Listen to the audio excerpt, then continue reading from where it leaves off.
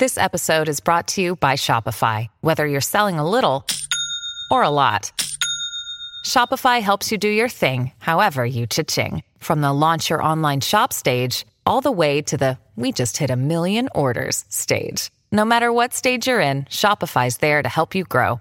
Sign up for a $1 per month trial period at shopify.com/special offer, all lowercase. That's shopify.com/special offer. You're listening to Inside of You with Michael Rosenbaum. Hi, how are you? You're on your way to work, maybe? On your way home from work? This is a hello right to you, straight to you. I hope you enjoyed today's show. I hope you're smiling right now. I hope you had a good day, or you're going to have a good day. And, trying to be present right now. Trying to be present. Ryan, you okay? You're good. I'm checking everything. Checking everything. The lights. Yeah. Okay. Yeah. Everything seems to look okay. I got a haircut. Nice. Yeah. Got a haircut, and I got vaccinated. Congratulations. Thank you. I got the Johnson & Johnson, the one shot. That was it. The girl behind me got, I was perfectly fine.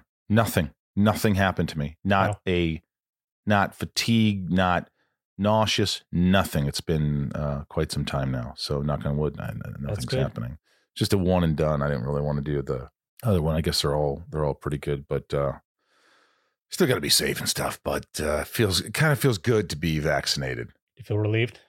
Yeah, I do feel relieved. Even though it doesn't fix everything, but it fixes something. Yeah, my arm's not even sore. Really? No, it might even. It's less than a mosquito bite. Nice. Just nothing. I got lucky, I think. Gracious Lord. Thanks for everybody who tuned in to the Stage It show and watched my band play. Rob and I had a great day. My band Sunspin, we played on Stage It. We played 2 shows this last Saturday and gave a lot of prizes in the Zooms. We Zoomed a lot of people. And thank you, everyone, for being there and supporting the band. You're always so amazing. A big shout out to all the patrons who do that. If you want to follow the band, you can go to sunspin.com. We got lunchboxes and merch and all sorts of fun stuff. And you can book the band if you'd like. You can book a Zoom with the band. Sunspin.com. Handles are at sunspinband everywhere. And also the Inside of You online store. We've got a bunch of stuff. I think we still got some Lex Luthor shirts and autographed pictures and other shirts and just lots of great stuff on there. It's the Inside of You online store. We should probably give a discount code. We did Ryan 15 last time, didn't we? It was inside of Ryan. Yeah, inside of Ryan. Inside of Ryan 15. Was right. So maybe inside Ryan, do we dare go 20? That's kind of a lot. That's off. A lot. That's a big percent. You know what? F it. 20% off everything in the store. But this is only going to be till tomorrow, Wednesday. So get it while you can. 20% off everything in the Inside of You online store. Inside of Ryan 20. Inside of Ryan or inside Brian? Oh, sorry. Inside Ryan. There we go. 20. There we go. 20% off. Hey, thank you guys for tuning in. I know a lot of guests come and people listen. They want to listen to those guests and they then tune out. But, we're a podcast that could use your help. We could use your listening skills. And if you dug this, if you like it, then we hope you'll stick around and, sign on, subscribe. Where can they subscribe, Ryan? At Inside of You Pod on Twitter, at Inside of You Podcast on Instagram and Facebook, youtube.com/Inside of You with Michael Rosenbaum. And it's all right here. Yep. See, it's all right here if you're watching. But please subscribe. Please subscribe and get your friends to subscribe. It truly helps. And try to listen to every episode. We try to give you something interesting guests. Great guest today, Rob Benedict, Richard Speight. These guys, incredible stories that they tell. Their dad stories of being a dad, but you might know these guys from Supernatural. They're both musicians. We've played together. They're fantastic guys. I really enjoyed talking with them. It's a good one. It was one of my favorites for sure. Really? Yeah. Now that says a lot. Ryan doesn't usually come out and say that. I usually have to ask him. Did you like it? I really did. Yeah. Sometimes you have really great conversations with people and you learn a lot. And some of their stories were just fascinating. And one in particular, about Richard saving Rob's life. So without further ado, let's get inside Rob Benedict and Richard Speight. It's my point of view. You're listening to Inside of You with Michael Rosenbaum.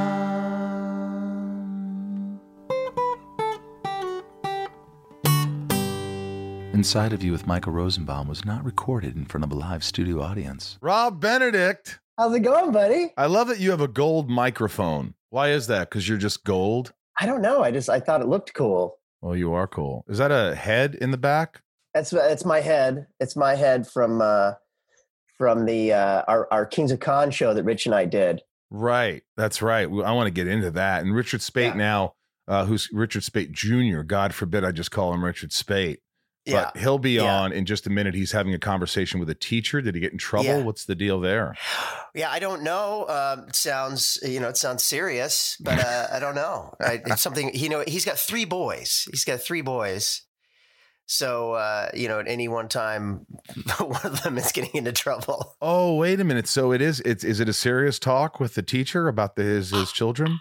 I don't know. I don't know how serious it is.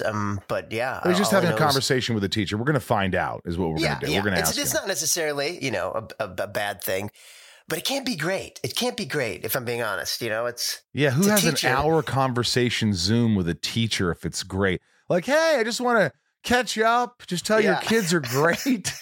Fantastic. Let's go from every course. Math aces across the board. Just really powering through speech class. Very confident. No farting. Doing a lot of good for this high school. Yeah. And does the teacher not have other classes? That's my other thought. Is he or she just sort of skipping the other classes to have this long talk about the Speight kid? Hour.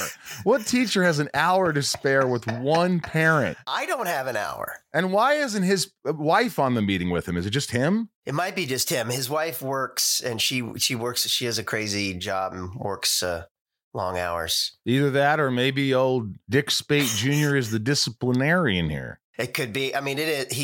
He is the disciplinarian. Those kids do not mess around when he's home. Were you a good kid in school? Yeah, I was a good kid. I figured out early. My brother was an athlete, star athlete. And when I went to high school, I realized, okay, I didn't have anything to offer in that realm. So school became what I did well. I was a good student. Yeah. You excelled. I excelled. Yeah. I was a good kid. And shit was going on at home.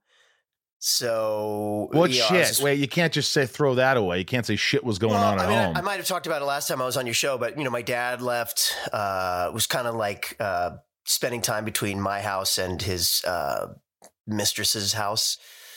Mistresses, plural?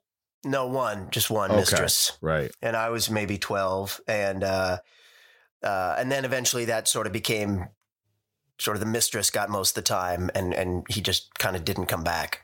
Oh, yeah. Yeah. So it was rough. By the time I got to high school, it was rough. My mom was in a bad, dark place, and my siblings were gone. I'm the youngest of 4, and it was just me and my mom. And so I don't know, some kids rebel at high school. Like for me, I was like, fuck it. I'm going to do, I'm just going to work as hard as I can and be just the best student and being the president of everything. And you know what I mean? Involved in everything and just overdo it. So that was high school for me. How do you have that much? What's the word when you, not, I guess, hindsight? No.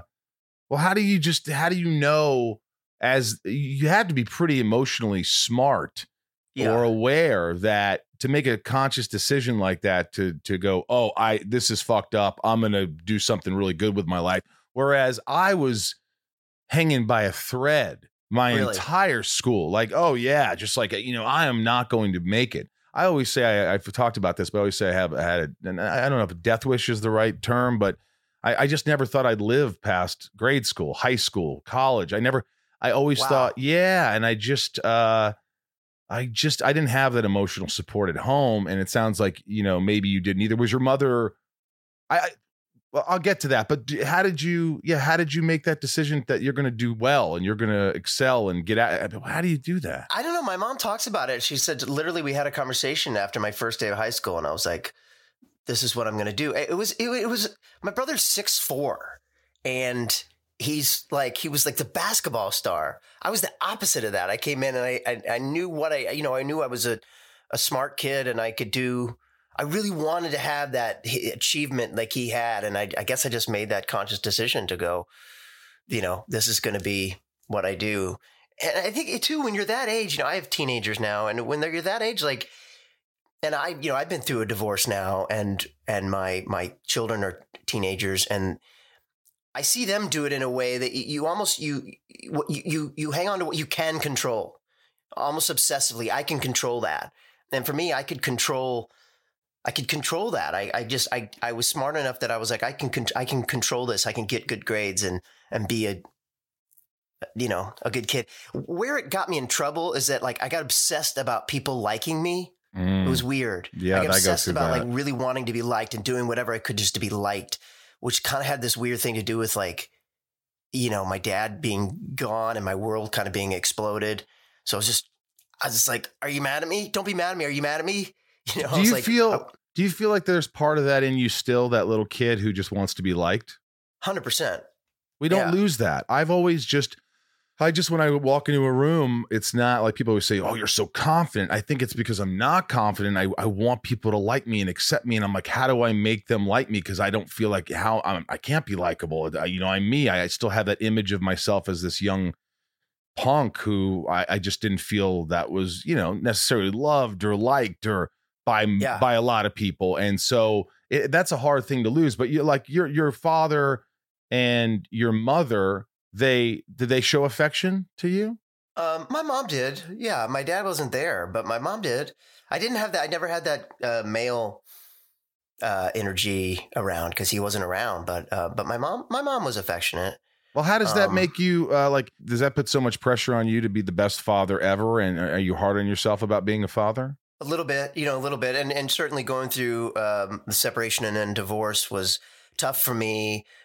Because I've worked extra hard to not be my dad. So yeah, I mean, I do. I overachieve at being a father too. And I have to, be careful not to, they get to a point where they're like, we got it. We're good. You can stand down, Listen, guys, I always feel like if I was a father, I would be like, look, I love you. I want you to tell me everything that you need to, if you want to, you could share anything with me. I've been through it all. I've embarrassed myself. I have been a big fuck up in my life. And I want you to know that if you do something stupid, you can come to me. I'm not going to hit you. You don't hit kids anymore.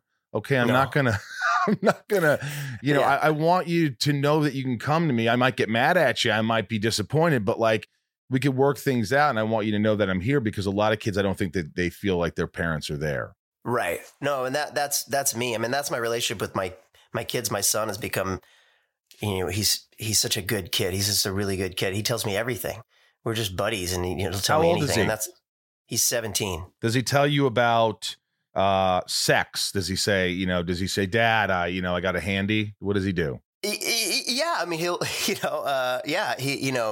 not having sex, but he has a girlfriend, and I get it so much so that sometimes I'm like, I don't need to know that. You can have that one for yourself. Like, what will he say? Like, what would he say? I'm embarrassed because I don't want him to hear this. Good. See, my mom never did that. My mom would write articles in our small town paper and embarrass me on a daily basis. And she would flirt with other men in front of me, and she would always embarrass. And I think a big thing is don't embarrass your kids. Like, let them be them.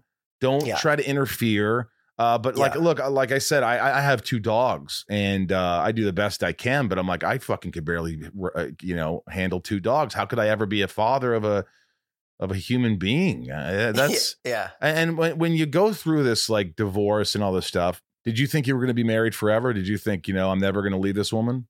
Oh yeah. Without question. And we were married for 24 years. So it wasn't your call. It was all of a sudden one day she wakes up and says, I'm done. It was complicated. It was kind of many years in the making. We have very separate lives, and our paths were going in opposite directions. And it was kind of lots of years of therapy, and it finally just, it's just, I think we both just kind of threw the towel in. we realized we were both not happy. Is it hard to, like, when your heart's broken, to not share that with your kids and try to be strong? Is there a balancing act you have to do? Yeah, and that was the thing. At first it was like, it's, we're fine. We're working it out. It's, we're going to try living apart for a little bit, but we're working, and then finally they were like, just talk to us. What's going on? They were the ones that sort of like called it. And so, that's when Molly and I had to both be very honest with them about what was going on. And it sent our relationship into a whole different realm too, in a good way. Really? So now you can have conversations and it's amicable and it's okay. Everything's okay now. Yeah. Her and I get along really well, and we all four hang out and we have family nights together, so we still have that. I think that's really important. Are you still attracted to her? Do you ever think maybe we can get back together, or is something you've kind of like, you've like let that go? No, I kind of let that go. But she's, she's like family to me. I mean, I've known her for, like half my life. And, we started dating almost 30 years ago, and we were married for 24 years. Like, you don't just let that go. That doesn't go away. So I love her, and she'll always be like family to me. That's, you're a tough guy. That'd be really tough. I mean, who's here to break up this conversation? Speaking of tough guys, this is Richard Speight Jr. is just joining the conversation. We were getting deep. Boy, we were getting deep fast, dude. Yeah. So wait, Richard, before you get going, first of all, you've got no facial hair. We'll get into that. I've never seen you without facial hair. B, right. I thought you were doing a Zoom call with some teacher for some magazine or something. I didn't realize you were having a disciplinarian meeting with a teacher about your children. Yes, it's this is a full school day. Any day of the week in lockdown is a full school day at Dick Jr. School for the Blonde. I have 3 students, and I'm fully charged with proctoring their education, which so far is going just great. Okay, there's sarcasm. He's laying it on us pretty thick there, Rob. I'm just not. I mean, listen, man. I love teachers. I admire teachers. I do not necessarily have the patience and the skill. I love spending time with my boys. That's great. But I'd be lying if I didn't say they're not going to lose a few steps this last year and a half, because I'm not great.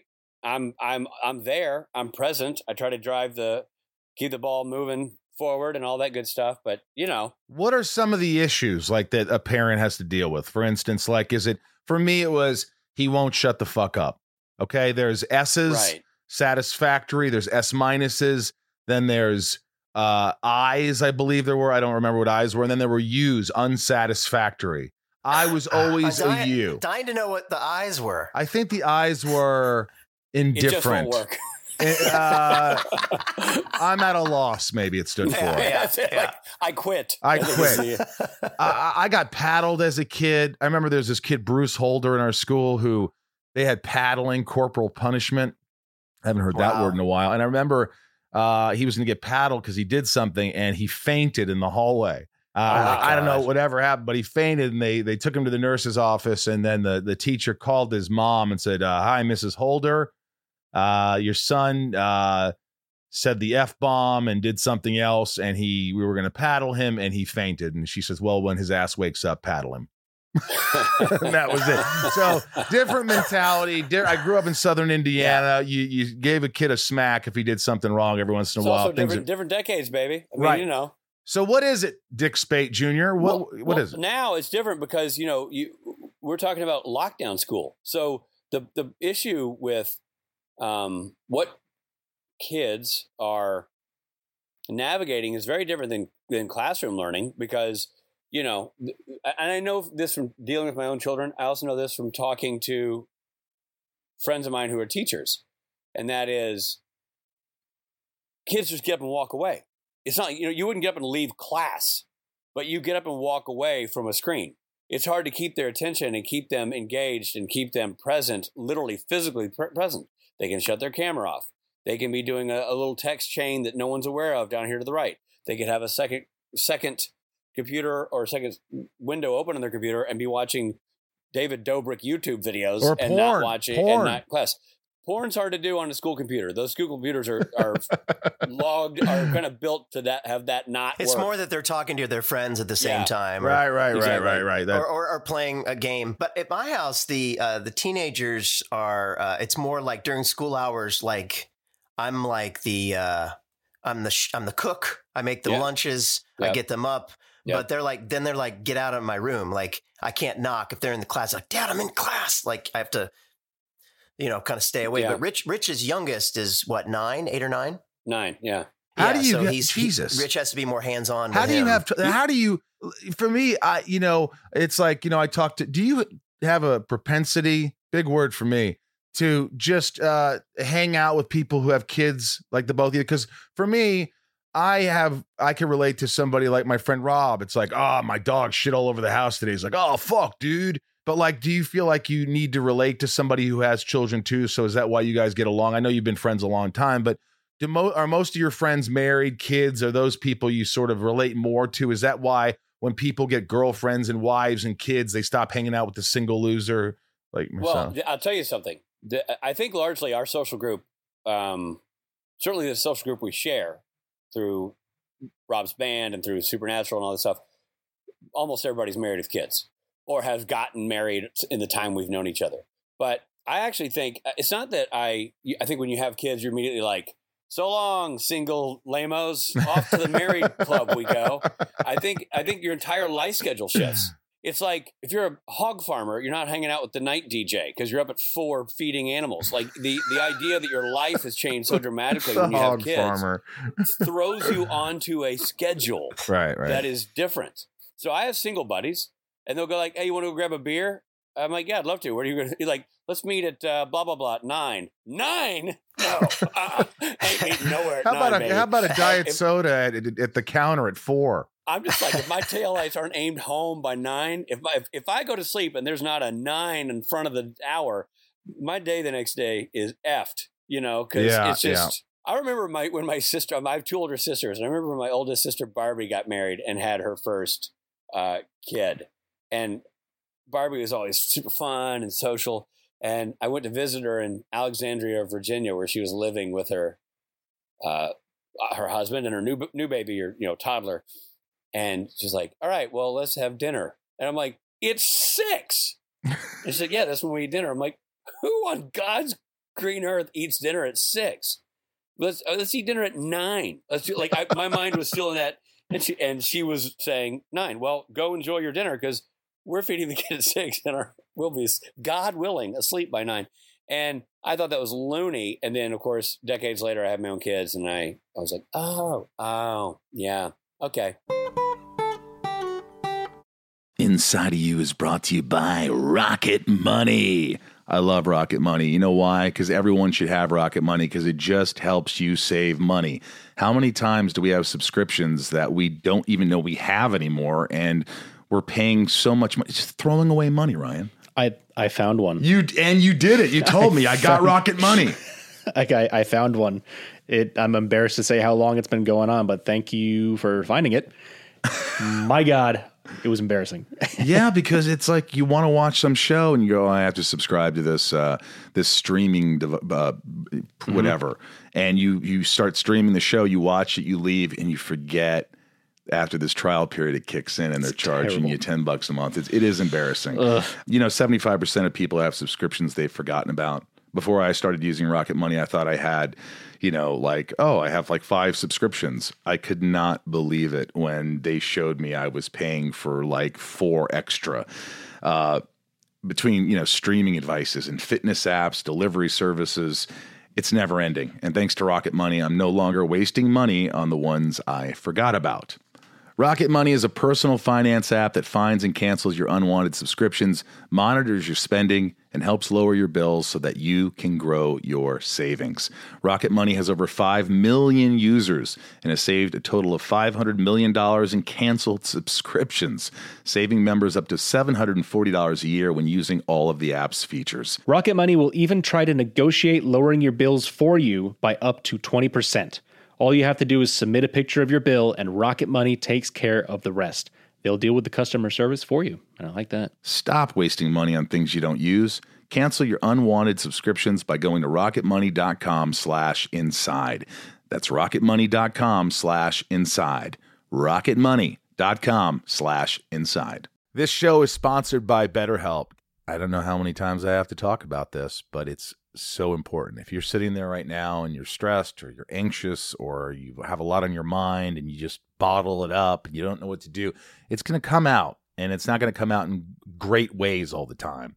BetterHelp has helped me substantially. Ryan here has been using it for a while. And don't you notice when you don't use BetterHelp, when you don't have therapy? Oh, the weeks where I miss a session? Of course, yeah. Yeah, it's like the more you talk about something, even if you don't think you have anything to talk about, things come up and it puts your mind at ease. And we all carry around different stressors, big and small. And at times we keep carrying them around rather than processing them and letting them go. When we keep them bottled up, it can start to affect us negatively. Therapy is a safe space to get things off your chest and to figure out how to work through whatever's weighing you down. Therapy from BetterHelp is helpful for learning positive coping skills and how to set boundaries. It empowers you to be the best version of yourself. It isn't just for those who've experienced major trauma. It's for all of us. If you're thinking of starting therapy, give BetterHelp a try. It's entirely online, designed to be convenient, flexible, and suited to your schedule. Just fill out a brief questionnaire and get matched with a licensed therapist, and switch therapists anytime for no additional charge. I think people think, oh, what if I don't like my therapist? If you don't, you switch them. It's that easy. Get it off your chest with BetterHelp. Visit BetterHelp.com/inside today to get 10% off your first month. That's BetterHelp, HELP.com/inside. Hey, it's Kaylee Cuoco for Priceline. Ready to go to your happy place for a happy price? Well, why didn't you say so? Just download the Priceline app right now and save up to 60% on hotels. So whether it's Cousin Kevin's Kazoo Concert in Kansas City, go Kevin, or Becky's Bachelorette Bash in Bermuda, you never have to miss a trip ever again. So download the Priceline app today. Your savings are waiting. Go to your happy place for a happy price. Go to your happy price, Priceline. I look at you guys and I think, of course, these two should have children. They're grounded. They're lovely human beings. And that's why I gauge whether I would be a good father. I just think that it's a mistake. I think the child will be a mistake. I think, not a mistake, but I think I will kill myself trying to be something, because I will never be as, look, I always have this issue with trying to be great at everything, and I'm working on that, because you can't be, especially as a father. You're going to make mistakes. You're going to, I definitely don't want them to follow in my footsteps. I want them to be secure and loved and feel like, so, I mean, I talked to Robbie about this, but do you feel like do you make a lot of big mistakes? Are you hard on yourself, or are you just kind of easygoing and let things kind of flow? I'm not easygoing. I'm the hard opposite of easygoing. And I make a shitload of mistakes. But I don't think you can parent and not make mistakes, because it's not an exact science. It simply isn't. You don't know the personality of the child you're going to have. You don't know what's going to work or not work with that child. And then if you have another child, say you get in a groove with old number one, here comes number two with a whole different set of criteria. Not the same. Same parents, not the same journey for the child. And I'll say something to piggyback on something you said about you think you'd screw it up. Because you are right now a man who is not teamed up with somebody that you want to enter this adventure with.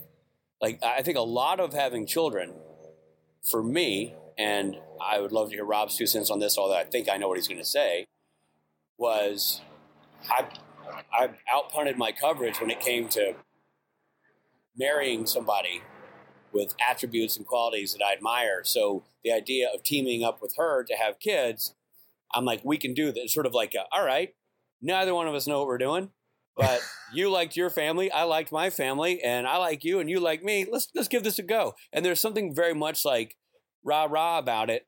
That's part of the fun, adventure, and challenge of having kids is the team element of it. I mean, I can't imagine being a single dad. I never have been, knock on wood. And a single mom, even harder. I can't imagine that journey. But for me, being happily married to somebody I admire. And when I see attributes of her in my children, I think, good, thank God they pulled that from my wife. That's great. Rob, Rob, you want to take that one? Yeah, for me, it's a little bit different now because, like I said, I've been through this kind of life change, and I find myself for the first time parenting solo. Half the time, the kids are with me, and I'm by myself with them. Certainly, yeah. I mean, and like to what I was saying earlier, like that's why my ex-wife and I still have such a great relationship, because the children were created out of love and our joint desire to do this together, and that just doesn't go away. So certainly, yeah, that was the reason I had kids. It was the same thing. I was scared shitless, especially because of what happened with my dad. And I didn't, when I found out my firstborn was going to be a son, I was like, holy Christ, I don't know what it is to be a father. You know what I mean? I don't have any reference for being a father. And another buddy of mine was like, well, that's probably why you're having a son, so you can figure that out. Right. And, but now I find myself sort of in this sort of new world in terms of, fortunately, I've got two really good kids. They're teenagers. They're really like, buddies that I need to feed, friends that I need to feed. Well, let me ask you this. What was, and if it's not too personal, how I get personal, that's my middle name. But who was there for you to console you when this all went down, when you did get divorced and you had to go through this shit? Who did you turn to, and were you a mess? I had a really rough couple of years. And I was, I was a bit out of control. And, I had friends like Rich. I have this other group of dudes that I know that actually are not married. And they were there for me, because it's hard, because a lot of my friends that are married, they have their own shit going on. But Rich was in the trenches with me and certainly helped me a lot. And then I've got this other group of friends that are dudes that are in their 40s, but not like you, Mike, and never married. And, they were there too. And just friends, man, just friends. But it was hard. Yeah. It was really hard. You guys it seems like you're inseparable. You've done so much work together. You've known each other how long? Oh, 13 years or so, probably. I mean, at this point, yeah, we've known of each other for probably 20 years, but we're friends, 13, 14 years ago. Did you meet on Supernatural? Well, there's a story there, because I had seen Rob Benedict's work on television and in film, and thought he was a really talented guy. And he's one of those dudes that I would see at auditions, right? Because we're kind of the same category of guy. Both hunks. So both hunks. And it would be us. It'd be Dean Cain, the huge. And so we're I'd cross Bobo's path a lot. And I'm one of those dudes, and Rob knows this about me. If I liked you in something, there's no ego. I will walk up and be like, God, just watch an episode of TV you're on. You just knocked the socks like that. Out of it. I do that too, all the time. Yeah, and some actors are like, I like that guy, but I don't want to show my hand. Yeah. I don't want to say that I liked it, because then, next time we're in the audition room, he'll think he's got me, and I play mind game. He's got me. So he'll think I'm soft. So I saw Bobo a couple of times where it was like, oh man, I'm a big fan. And the joke is, and it's obviously been blown up over time for a comedic effect, but in truth, Rob would forget that we had met. So I would go up to him like, Rob Benedict, Rich Speight, saw you and blah, blah, blah. Man, that was just great. Oh, thanks, man, thanks. Yeah, no, seriously, really good. Yeah, thanks, buddy, thanks. And, on our merry way we go. Then I go to a pilot taping a buddy of mine wrote, and there's Rob as one of the regulars. And I come down afterwards, I'm like, Rob Benedict, oh my God, Rich Speight, look at you. Like, yeah, thanks, man. Then after 2, it became I ran into him at Halloween. Well, we were doing Supernatural. We were overlapping. We were not working in the same episodes, but I would see Rob, he was on the call sheet for the next episode. So we'd overlap. And we'd overlap in the apartment. I remember Rob Benedict's moving in here after I leave. So I'd leave a funny outgoing message this is Rob Benedict's apartment. You've reached me. I'm in the shower. It could be hours. I'll call you back. It was back before we had everybody. We actually had landlines in the apartments. Somebody shut their dog up. No, it's Luna barks. Luna barks at friendlies. Cuddles up to the enemy. I almost yelled at my dog, shut up, but they're not doing anything. Nah, That's fine. But so I run into Robin trick or treating. He's out with his kids. 2 kids like they're cut out of magazines. I'm chasing my kids around, herding them with a rake. And Robbie, he's there, and I'm like, Rob, hey, Rich Speight. And he goes, hey, man, with that look of I don't know who you are, that clear, like glazed over. I'm like, Rich, Speight, Supernatural. We met a couple times, Supernatural, and he's like, yeah, no, hey, good to see you, buddy. Good, I gotta, go with these better looking kids, but I'll be, thanks for stopping through. And not true go with these better looking kids. That led up to this time. I was at the Grove. No, the Grove. Arclight. Jesus, Arclight. Rob, how Arclight. could you forget his face? None of this is true. None all of this true. is actually true. This is true. And Rob, you can't dispute this. I go up, I'm out with my special lady friend, my wife, the Machete, and we go up to the bar at the Arclight to have a cocktail before the screening. And if you know that area, it's a small, slender bar area and a couple of cocktail tables. And we sat down at one end, and at the far end, I see a young Rob Benedict and his wife Molly out for a date night themselves. And I'm like, oh, there's that guy, Rob Benedict, and his wife on a date night. Neat. And I go to the bar and I order a drink. And he goes, hey, are you that guy from Supernatural? I'm like, yeah, I'm that guy. And he looks over, he goes, isn't that guy also from Supernatural?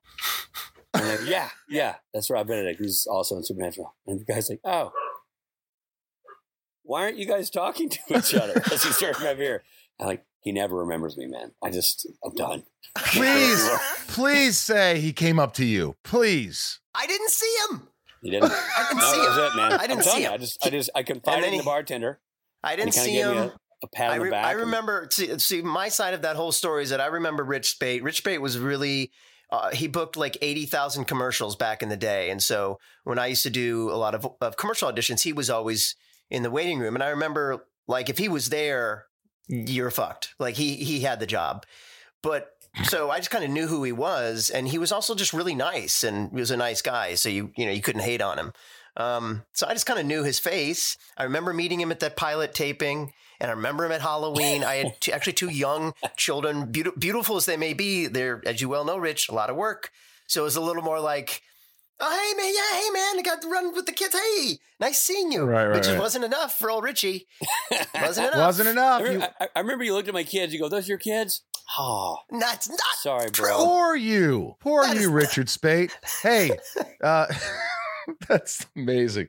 So, yeah. I mean, the first time you guys hung out, was it on Supernatural though? I mean, actually hung out, and you were like conventions. It was conventions. Yeah. So you do these conventions with Jensen and Jared, the Supernatural things, and our friends Jason Mann's there, and you're playing music together, and also.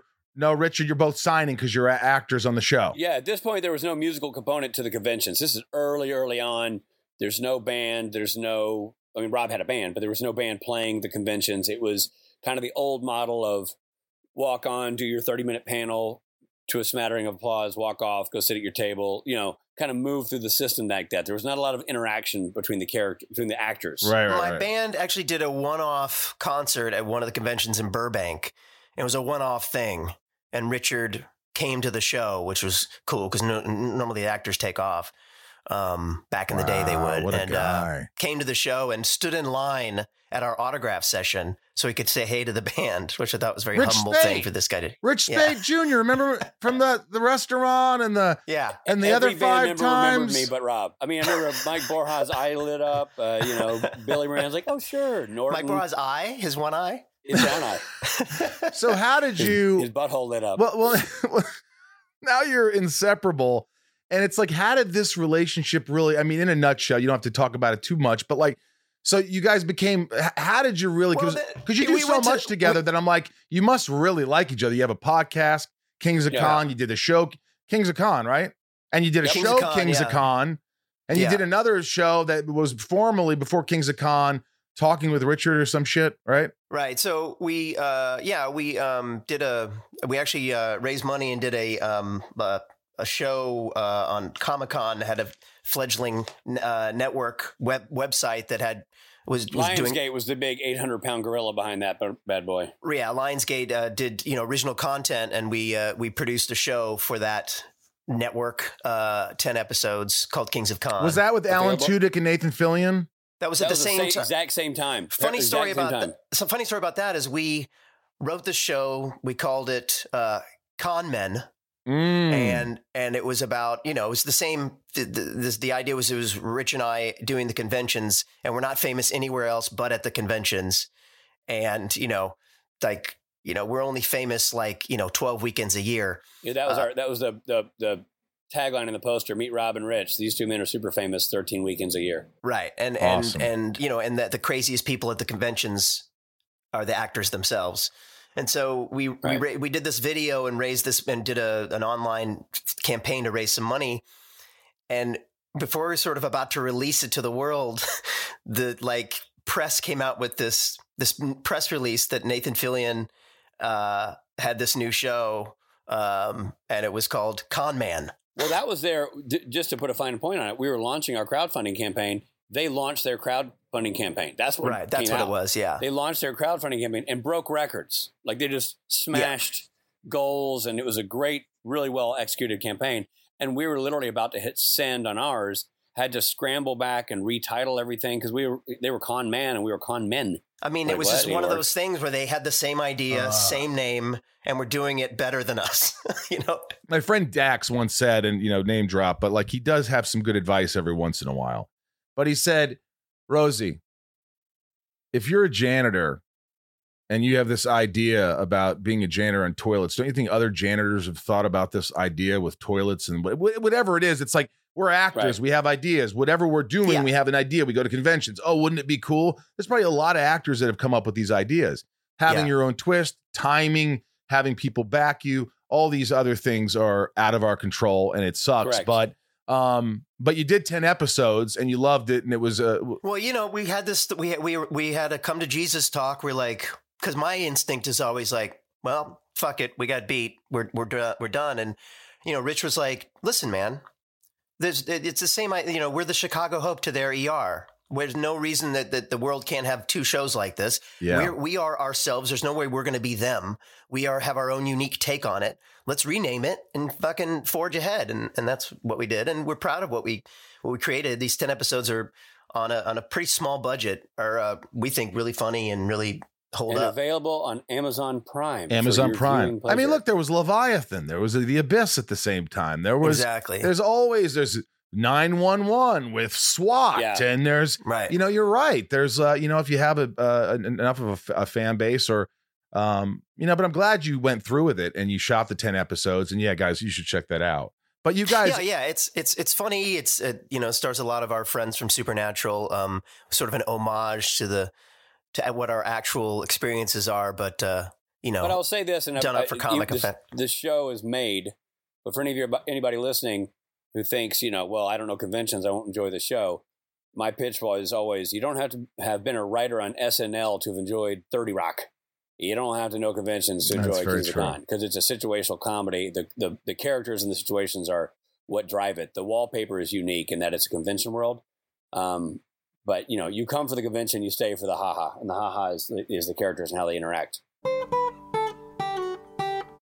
What's up, everyone? It's Reality Steve, your number one source for all things Bachelor Nation and reality TV. Every day, I'm giving you the behind-the-scenes juice and your info on all your Bachelor Nation stories, and also interviewing some of your favorite reality stars. My name has been synonymous with spoilers, but I'm so much more than that. Give me a listen. The Reality Steve Podcast, part of the Believe Network. Just search BLEAV on YouTube or wherever you listen.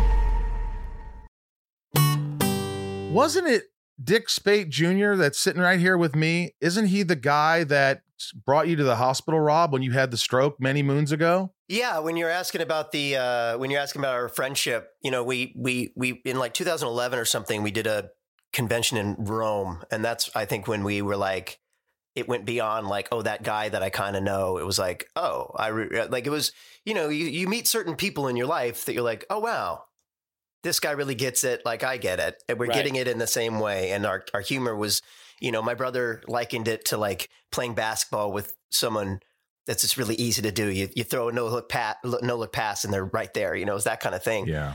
And we kept getting paired together after that at conventions because we jived together so well.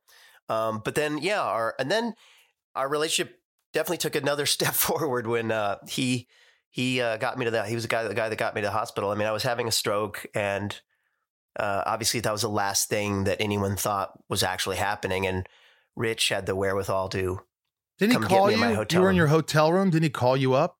You want to take that, Rich? It was it was in Toronto, and we were all going to go have a steak after wrapping it up on Sunday.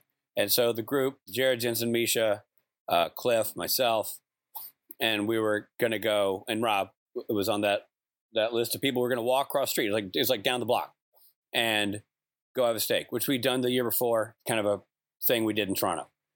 And Rob was still signing autographs. We left. So like, all right, we'll just meet you there, Robbie. And you kind of was like, all right, waves us on. We're waiting. And I text him, you know, hey, we're waiting. And he's like, not feeling it. And that is like, did not sound like Rob. Like, not feeling it. Like, we'd been busting our hump for 72 hours. You're not going to come. What? So I called him and I said, hey, we're all waiting. We're not going to order until you get here because we don't want, you know, get down here. Well, I'll order you a martini. And he was like, Rich, I don't know. I'm like, what do you mean you don't know? Yeah, I'm not feeling. You know, I'm like, dude, you're stressed. I know you. You're wound like a banjo string. You're probably all, riddled with anxiety. Get out of the eye of the storm. Come on, over here. And he's like, no, I don't know. I'm not going to do it. And we hung up, and I was like, none of that made sense to me. And I can't explain why. I just went back to the guys, and I said, this doesn't make sense, man. I'm going back. I'm going to the hotel. This does not, something doesn't make sense. It just didn't sound right. It just and I always make the joke, I've never known Rob to turn down a free martini, but that's the simple way of saying it. But it was like, there's just something not right. The way he was phrasing it, the energy that I know we just had in the middle of the day and we were planning on this, and just to do a 180 like that, I'm like, it's like when a 911 person knows, oh, there's somebody with a gun to this person's head on the other end of the phone. I should send the cops. Like, it was just a weird moment. Was he mumbling at all? Was it a mumble, kind of like slurred speech thing? It was just an indecisive. He wasn't slurring. And I know this sounds again like a bit, but Rob's sort of natural speech pattern. And remember, it was going to progress and get worse as the night went on. But at this moment, his natural speech pattern lent itself to not revealing what was going on. His sort of, comedic, like, really? That became the speech pattern, but he wasn't coming out of it. It was like he would just keep doing that, as opposed to, Rich, I'm not feeling good, man. I got to lay down. I'm shot. That's a sentence. I could go, oh, okay. But it was more like, I don't know, I just feel, I don't know, man. And they're like, okay, it just didn't seem right. It just didn't seem right. So you went to the hotel. Did you go up to the room? I went to the hotel. I went to the room, and there was one of the handlers there who had walked him back to his room, and she looked concerned. I'm like, what? We have handlers walking us to and from our rooms. And she was like, I don't know, man. He just seemed out of it at the end of the autograph session. And I'm like, okay, I'll go talk to him. And she goes, but he didn't want anybody in there. And we're like, well, I'm going in there. And I went in there and was talking to him, and he's like, I don't know, man. I just blah, blah, blah, kind of hemming and hawing. I'm like, okay. And I said, dude, are you okay? He's like, I just, and I thought he was having an anxiety attack. I thought something had gotten him worked up. And I'm like, this is odd. There's a guy who's a sound guy who has a, I don't think he's a practicing physician anymore, but he had been. And I said, I told the gals, like, maybe go grab him and bring him up here. Meanwhile, I'm talking to him, and he's like, I just want to watch the game. I'm like, okay, cool, football game. And I call Misha's phone, and I'm like, something ain't right. This is not right. I'm going to have to hang here, And he's like, Misha's like, put him on the phone. So I put him on the phone with Misha. Misha talked to him for a second. And he got on the phone. He's like, yeah, something's not right. Because the way Rob was hemming and hawing. And I was like, Rob, who's the quarterback of the team you're playing? Who's that guy? And I'm like, dude doesn't know. Like, he's not saying anything. Jesus and I'm on the phone with Christ. Misha. Misha's like, could it be a stroke? And I'm like, I don't know, but it ain't right. And the doc came up, sat with him, had him talk to him for a little bit, had him do a few tests, and he said, it's not a stroke. He's having an anxiety attack. Let's let him sleep it off. And I said, okay. And he left the room. And I'm like, that dude's wrong. I'm not leaving. I'm taking him to the hospital. All I wanted to do was sleep. I just remember the time. I just wanted to sleep. And I was like, dude, I got to take you to the doctor. And you're like, no, I don't want to go to the doctor. I'm like, I know. I'm the asshole. If I'm wrong, dinner's on me. But I got to take you to the doctor. If he would have slept and you would have said, fine. Because a lot of people, it's a long day. You're out with your friends. You're thinking of things. You want to go out for a drink, watch football. You go, he's tired. Most of the time, it's just fatigue. It's anxiety. I get that. If you let Rob go to sleep, we might not have Rob. Is that fair to say? Yes. Yeah. That's fair to say. At the very least, I may not, never have been able to speak. I mean, I was losing words and I couldn't, I think what he really saw was that I was having a hard time putting anything together, putting words together. Right. It wasn't comic shtick anymore. Like when I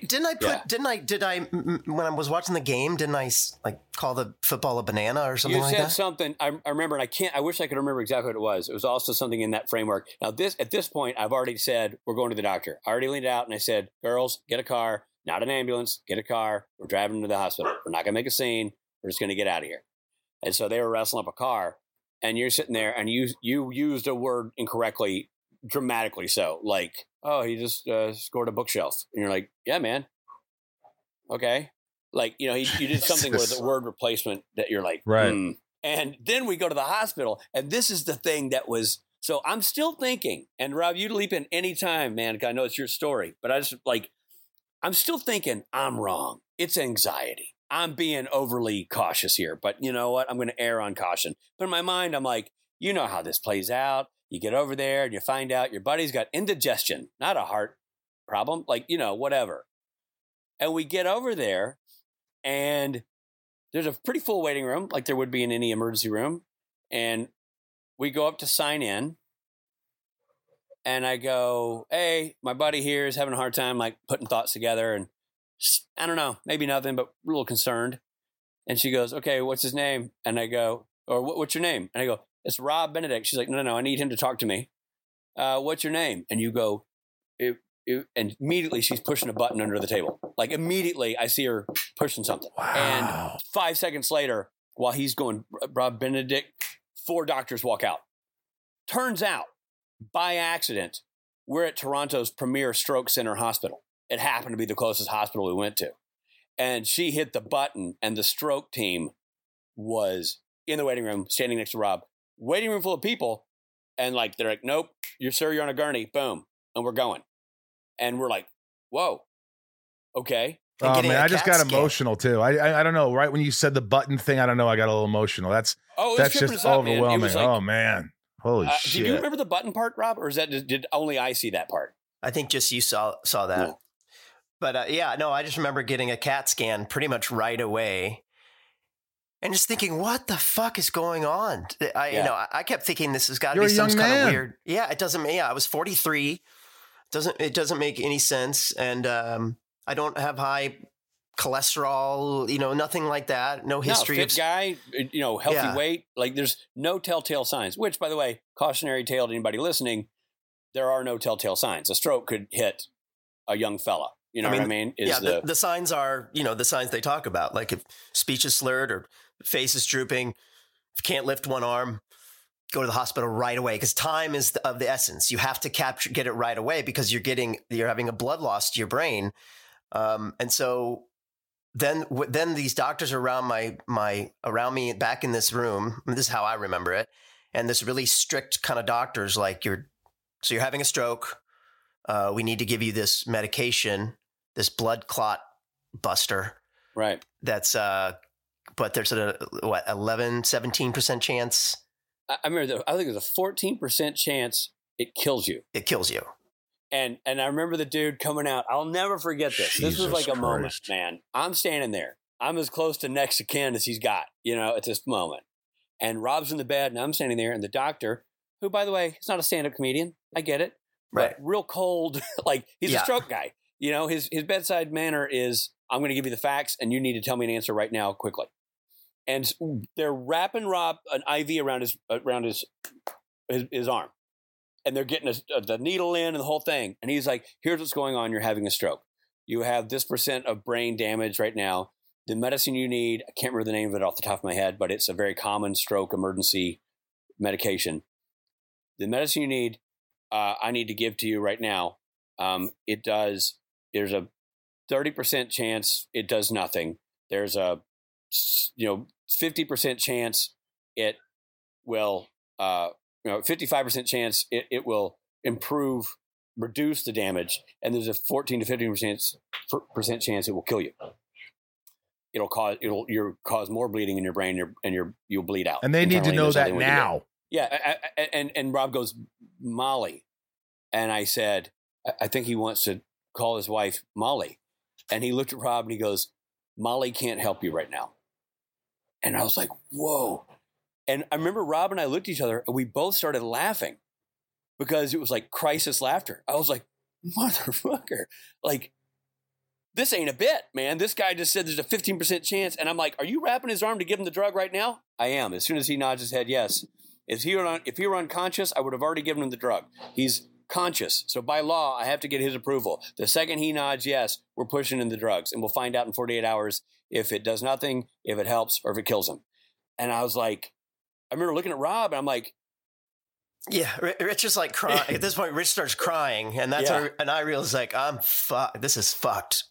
This is really fucked. And so we're laughing and crying, and I finally just kind of nod my head, and they give you the shot, and they give it to me, and it helped, obviously. And I was lucky. It did saved help. His life. Yeah, I mean, it brought you the Rob. Oh, the other thing the guy said, which is, he's like, if I don't give you the medicine, you will keep getting worse, or you'll stay like you are. And that's no way to live. Because at this point, Rob couldn't speak. At this point, Rob, like, if Rob was frozen and if that was the new normal for Rob, he's learning everything over again. And it was intense. Like that guy was saying, that guy was not pulling punches. Thank God, because the clock's ticking. He didn't have time for the bullshit.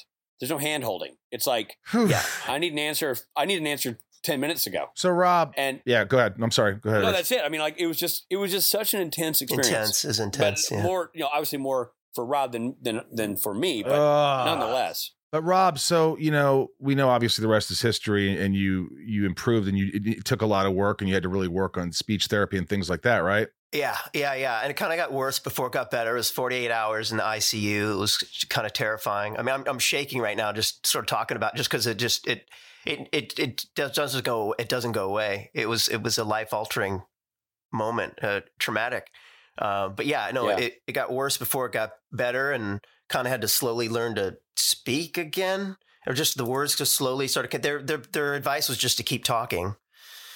So they kept trying to get me to talk. What do you do? Yeah. What do you do now to sort of prevent? Is there anything you could do to prevent other than eating well or doing the best you can? Is it one thing? Does the doctor just say, Rob, you're okay now. You're fully healthy. You're recovered. Chances are this isn't going to happen again. You just need to go live your life and not worry about it. That's exactly what he said. Yeah. When I got back, that was in Toronto, right? So I was there for, a couple of weeks, and then I finally flew home, saw the doctors here. And then, it took a couple months. I was in speech therapy, and then also my carotid artery still wasn't working over here, because that's where I had this tear in my carotid artery. So that's where your pulse is, and you've got two carotid arteries. So this one on the left, I had no pulse over here because it had shut down. And that's a scary way to live too, because that means if this one goes down, you're done. Right. So in Toronto, they said that would never heal. But the doctor here said it's a 50% chance it could heal. And a couple months later, it actually did heal. My blood started flowing on this side again. So besides, I get a sonogram every couple of years just to make sure there's no plaque in there. My carotid's working. I used to take blood thinners, and then I stopped doing that and just started taking aspirin, low dose of aspirin every day. And then I stopped doing that. So yeah, the doctor said, live your life. He was like, don't be stupid. Don't go on roller coasters. Don't do anything that's going to jostle your neck around. Cause that's really what it was. It was like I had for some reason, my carotid artery tore. So he was like, no high contact physical sports. I don't go upside down. Yeah. I used to do like upside down against the wall, like at my workouts and stuff. I don't do that anymore. How often do you think about it in a year? Every day. Every day you still think about it. Yes, absolutely. 100%. And it just never go. I mean, the older you get, it's hard to remember certain things. I feel like for me, that's worse than it used to be. It's also part of getting older, but also just like every time I don't remember something, I'm having a conversation. Rich knows, I mean, all the time, I'm like, what's the thing, or who's the guy or what, every time I'm like, oh fuck, is it happening? Cause what was so terrifying about it is Rich is right. It was like, I was stuck in that mode of looking for a word and no word ever came. And so every time I forget a word or something, I think about that, what if the next word just doesn't come to me? Well, look, I appreciate the story. It's just, Captain, I was looking up my buddy, my partner over here, my engineer, Ryan, and he's just like, he had never heard of it. And he's just like, just like, wow. And it is an amazing story. And it really will help people though, to, just if they're going through it or if they've experienced or whatever, or if they haven't experienced, it's a wake up call and it's something you can't control. And it's just, it's life. And it's like, you survived it and you owe everything to Richard Speight. So no. But look, so this whole story, this friendship, if anything kind of cemented this friendship forever, it's, that moment, without having to ask you about other things, about experiences, but it brings us to, this awesome podcast, which I was just on, the Kings of Con, which is so much fun. And you have so much of a following. How did this happen? Why did you want to do another podcast with all the other actors and all the things that are going on? Is it just something you thought, this is easy, let's just do it for us? Or did you think, let's do it, maybe, we have enough fans, maybe people will listen? I mean, whose idea, who was the mastermind behind it? Rob. Rob's baby. I kind of had to convince Rich to do it at the beginning of lockdown. I was like, look, we're locked down. What if the idea is that every week you're my guest? And it was called And My Guest is Richard Speight. Which made me laugh immediately. I'm like, I'm in. That's funny. It's also like the Fleetwood Mac thing on SNL, right? He never gets to, what up with that?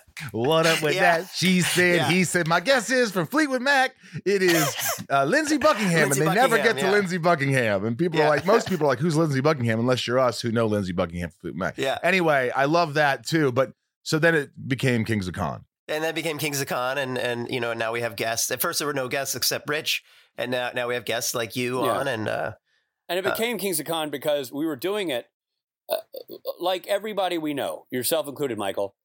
Rob and I can't sit still, man. Like we're dudes who got to be doing something. No, and we want to be doing something fun and creative. And if it's not standing on a stage with a live mic making jokes at each other's expense, it's writing a script. And if it's not writing a script, it's like, ooh, let's just shoot something fun with our phones. If we're not doing that, it's like, let's at least have a beer and make each other laugh. Can't do that because of lockdown. So it became, well, let's just do this. And if our audience is just us, fine. Well, Rob will write some music. We'll have a few laughs.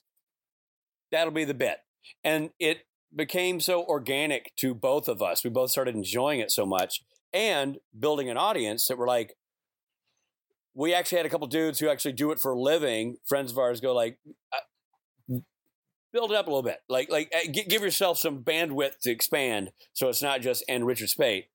Because right now you're playing for an audience of people who have to know who Richard Speight is to get the joke. Versus if you open it up to, it could be just you guys, but also you actually have a reach of people and you have experiences and you can tap into that for comedic effect and use the baseline of conventions to have people coming out. Use your known brand to get guests involved. You know what else is wonderful about that is that it's also a platform for you to have direct communication with your fans and your friends and your family, where you're talking about things that they maybe relate to. You're telling them, hey, if you want to see us play here, it's like It's something like, hey, we're going to go and be part of this family for an hour, and and they could follow you whatever you're doing. It's instead of just posting all the time, you're talking to them and you're saying, and they feel like they know you, and they do know you.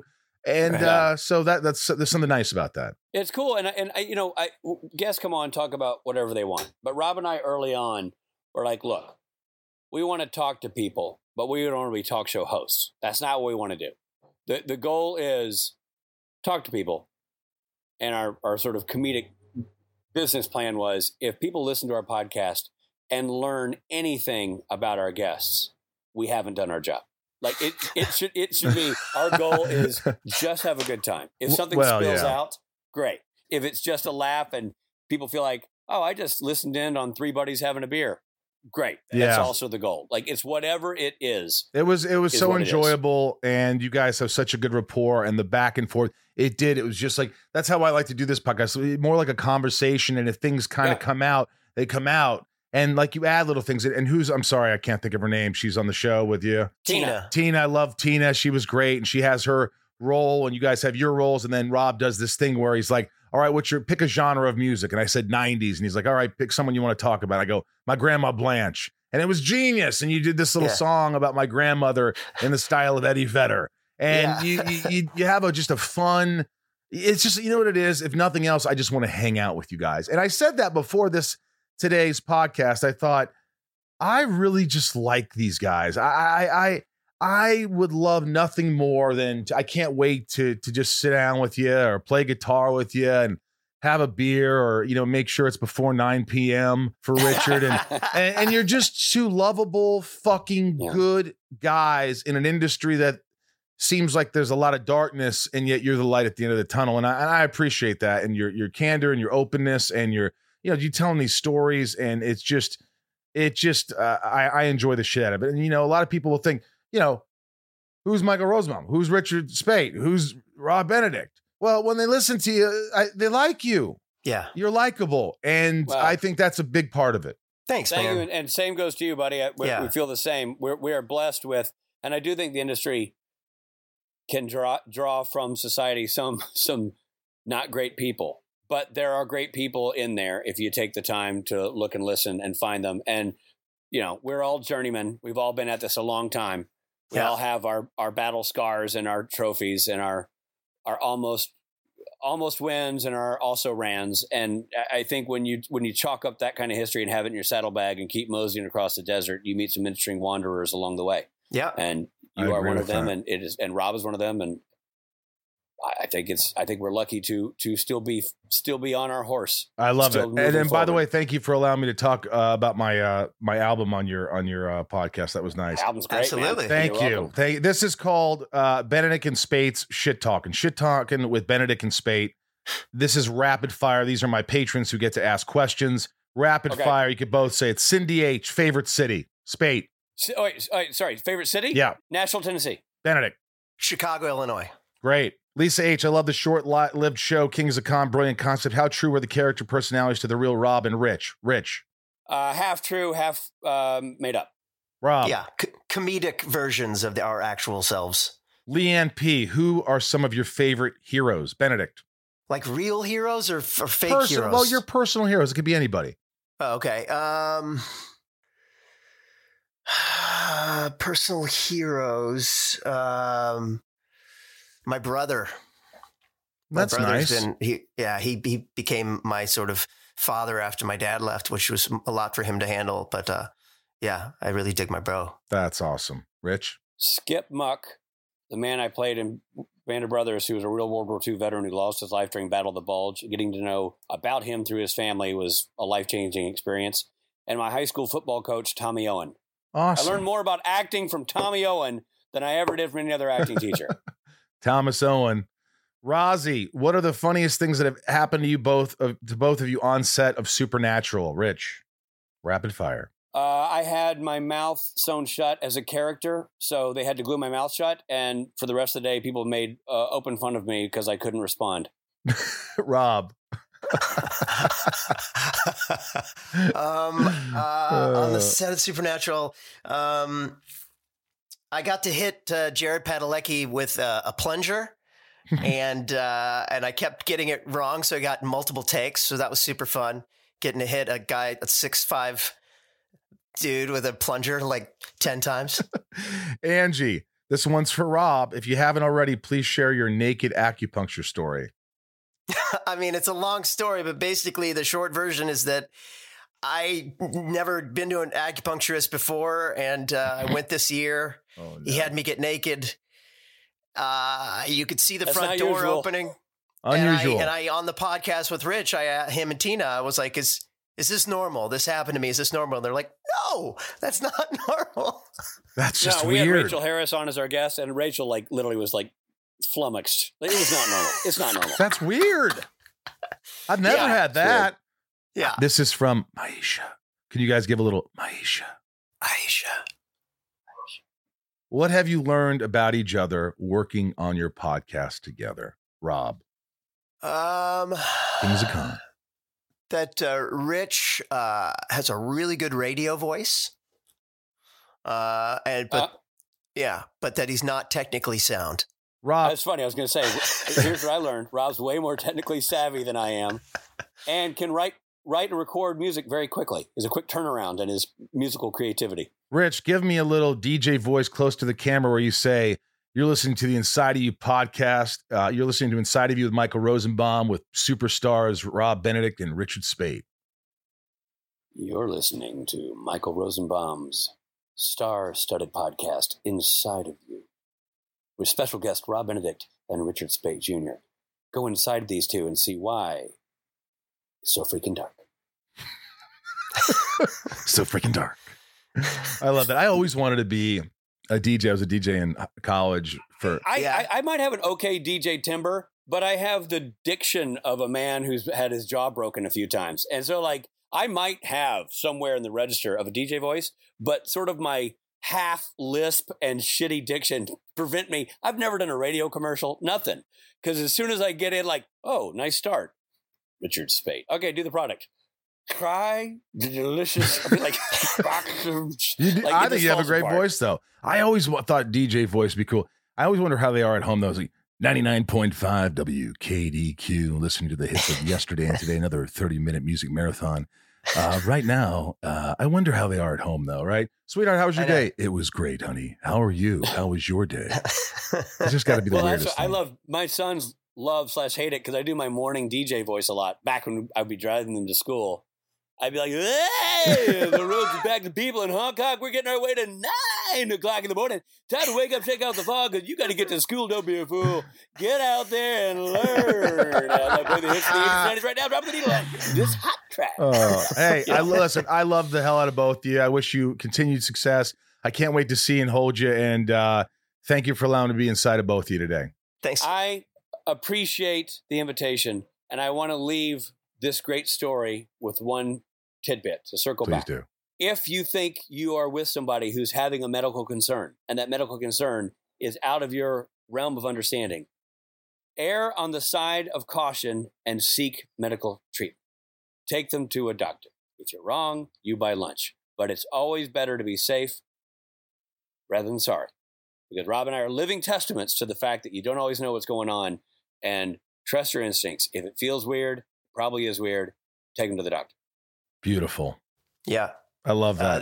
There's a something you remember with strokes called FAST. Face, arms, speech, and tongue or time. The different ways you can tell if someone's having a stroke. If their face is drooping, if their arm won't raise, if their speech is slurry, or if their tongue, like for my tongue, it would go to the one side. If I stuck my tongue out, it wouldn't go straight down. It would go to one side. And time, because you got to get them to the hospital fast. I love it. Thank you for all the insight. I love you both. Yeah. And I'll talk to you soon. Yeah. All right. Thanks, buddy. Thank you, buddy. Thanks for having us. Whew. Man, you're right. That was a good one, Ryan. Yeah. It was. It was, I mean, if Richard didn't, a lot of times I'll say to a friend, we're at a hotel or something. He's like, I'm too tired, or I'm too tired. No one checks up on me. I say, hey, I'm going to go to my room, whatever. Let me know. And they text and I say, yeah, I'm not up to it. They leave me alone. But there was something that Speight felt that there was something off about Rob. And I'm so grateful for Richard Speight for just being there and giving extra attention and just trusting his gut. And because I love Rob Benedict so much. He's such a wonderful human being that I love that he's part of my life. And what'd you get from this? I mean, that's just an incredible story, and like how lucky to have a friend like that. Yeah. Like it's just a triumph of friendship, and it made me feel really warm and fuzzy inside. Yeah. That Richard was willing to go the extra mile, and just like the whole thing. I mean, because I related to it a little bit. I mean, I wasn't. Oh yeah. My life wasn't threatened, but I had a seizure on a beach once. That's right. Let's hear that. So I was at it was a bachelor party for my friend. We went to San Diego. We had an Airbnb. And so the night before was our drink night, and so we went out on the town, had a lot of San Diego beers, got up, and I did not drink enough water. And these are all my surfer friends too, so they wanted to go into the ocean in the morning, and so I just sort of took a boogie board and a wetsuit and just and it was a crazy riptide day, so we were just getting tossed around, just exhausted. And so it was just the day of like trying to like work out, like sweat out the beers of last night, and then just like sweating in the wetsuit. And we just had a bunch of coffee during the day just to try to wake up, and then we were about to go to dinner, just go have like a nice easy dinner. We were also all sort of feeling sleepy, so we decided to go on the beach and play spike ball. You know what spike ball is? Yeah. It's like the game where you smack a ball into the circular net, and we were having a great time doing that earlier in the week. Right. And we thought, let's just do a little fun thing, and then we'll shower, and then we'll go to dinner. And me just being super competitive and diving for balls, and I was just too dehydrated. And a perfect storm of all the fatigue, the alcohol, the coffee. So it was just like spinning, and like I was like, it was weird because like I was like when the game stopped, I was like just sort of warped. And then when the game was playing, I was like able to move around and hit balls and things. But then at a certain point, the lights just went out. Just stopped. And you had a seizure. And apparently I had a seizure, and it was just a crazy dehydration. And so what I'm grateful for and what I think about with the Rob and Richard story is my friend Chase, who is now a fireman for LA County, and at the time was an EMT. He's just one of those guys who's just, he's great in crisis moments. He just hit the button, like, let's go. He's got to go. Apparently I fell into his arms. He was like that on it. He was just, and then he just he knew exactly what to do. He kept me from like biting my tongue. And just, what do you do that? How do you do that? I mean, with the seizure? Yeah. I think the tongue. I think it's like about like what you do, like with the head's tilted or something. Yeah. And then I got transferred to La Jolla Hospital, and that was the end of the bachelor party. Chase. Thank you, Chase. Thank you, Richard Speight. Thank you, Chase, for saving Ryan. And thank you, Stefan, for being cool with me ruining your bachelor party. Oh, sorry, bud. Yeah, what a dick move, dude. But guy has a seizure during his. Seriously. Like you could help that. Yep. Well, we could have. I mean, yeah, but you always think you're indestructible when you're young, right? Yeah. Well, this was 4 years ago. 4 years ago. Yeah. Yeah, that wasn't. You're young still. Yeah. Jesus, man, that's it scares me because you never know what's going to happen. You just never know how your body's going to react, and your body. We have a threshold, everybody, and you don't know what that is. And some people are indestructible or seem so. And anyway, thanks for listening to today's podcast. I want to thank everybody, and please subscribe if you're still listening. It truly helps. And the handles on Twitter and Instagram at Inside of You Podcast on the Instagram, at Inside of You Pod on the Twitter and Facebook. And go to YouTube, subscribe, and wherever you listen, write a review if you can. The Inside of You online store, 20% off just for about 24 hours. That's it. The password is Inside Ryan 20. That's correct. So get some good merch. We got Smallville lunch boxes available. We got, I believe, some beanies, some Lex Luthor shirts, bunch of cool Inside of You shirts, lots of stuff. And also the band, sunspin.com, for all your delicious needs. You can get this sweet CD signed by Rob and I, and a bunch of other stuff we've got at sunspin.com. Also, a big shout out to all my wonderful charities that I love. Foodonfoot.org, really helping homeless people across Los Angeles, and they could always use your support if you want to donate or become a $98 club member. foodonfoot.org. Also, the Ronald McDonald House of Los Angeles. I love those guys. They do real good stuff. And Echoes of Hope for foster youth. So echoesofhope.org as well. Those are the charities that I contribute to and love. I'm going to read off the wonderful patrons who make this podcast very possible. They're a big part of that. Also, a big shout out to Westwood One. Thank you for believing in the show. Thank you, Ryan, for working diligently and coming out with great stuff and really great editing. And love having you here. And Bryce, who works nonstop on the podcast, trying to get people like you to listen. And you're listening. Here are the patrons, top tier patrons who, if you want to join Patreon, it's a wonderful family. I say it all the time. Just go to patreon.com/inside and join the family today. It's wonderful. You get great perks. Certain tiers get to ask the guest questions. They get a merch box with a note from me. YouTube lives where I play music and people have a request line open. It's fun. It's all good. It's all good. All right, here they are. Here are the top tier patrons. I feel like David Letterman. It's like the top 10. The top 10. You know, I miss that. Nancy D, Mary B, Leah S, Trisha, Sarah V, Little, Lisa, Yukiko, Jill E, Brian H, Lauren G, Nico P, Robin S, Jerry W, Robert I, Jason W, Apathian. Mm-hmm. Apathian. Mm-hmm. It's a new one. He was last time. Last time there, yeah. Apathian. Apathian. Ooh, rock me, Apathian. Sorry. Kristen. K. Amelia. O. Allison. L. Jess. J. Wow, I couldn't do this. Lucas M. Raj C. Joshua D. Emily S. CJT. Samantha M. Jennifer N. Jackie P. Stacy L. Carly H. Carly S. Jen S, Jamal F, Janelle B, Carrie B, Tabitha 272, not to be confused with Tabitha 273, Ashley Ryan, Kimberly E, Mike E, Marissa N, Eldon Supremo, that's Dan, Jack Slater, Ramira, Beth B, Santiago M, Sarah F, Chad W, Leanne P, Ray A, Maya P, Maisha,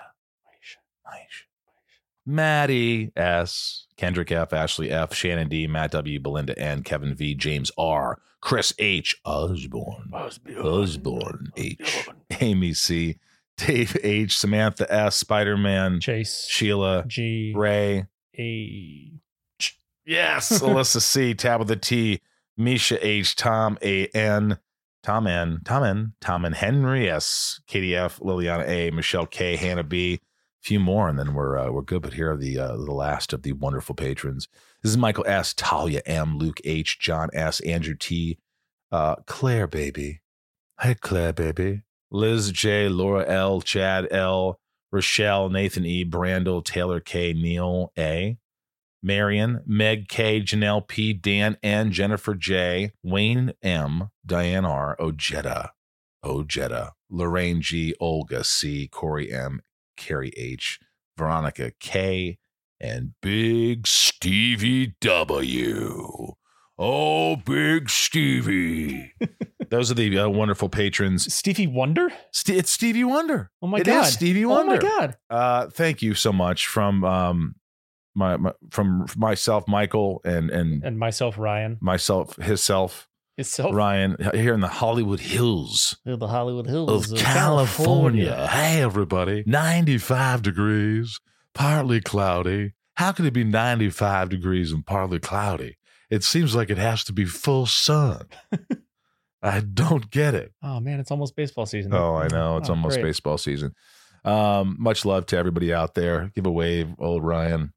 And we'll see you on the flip side.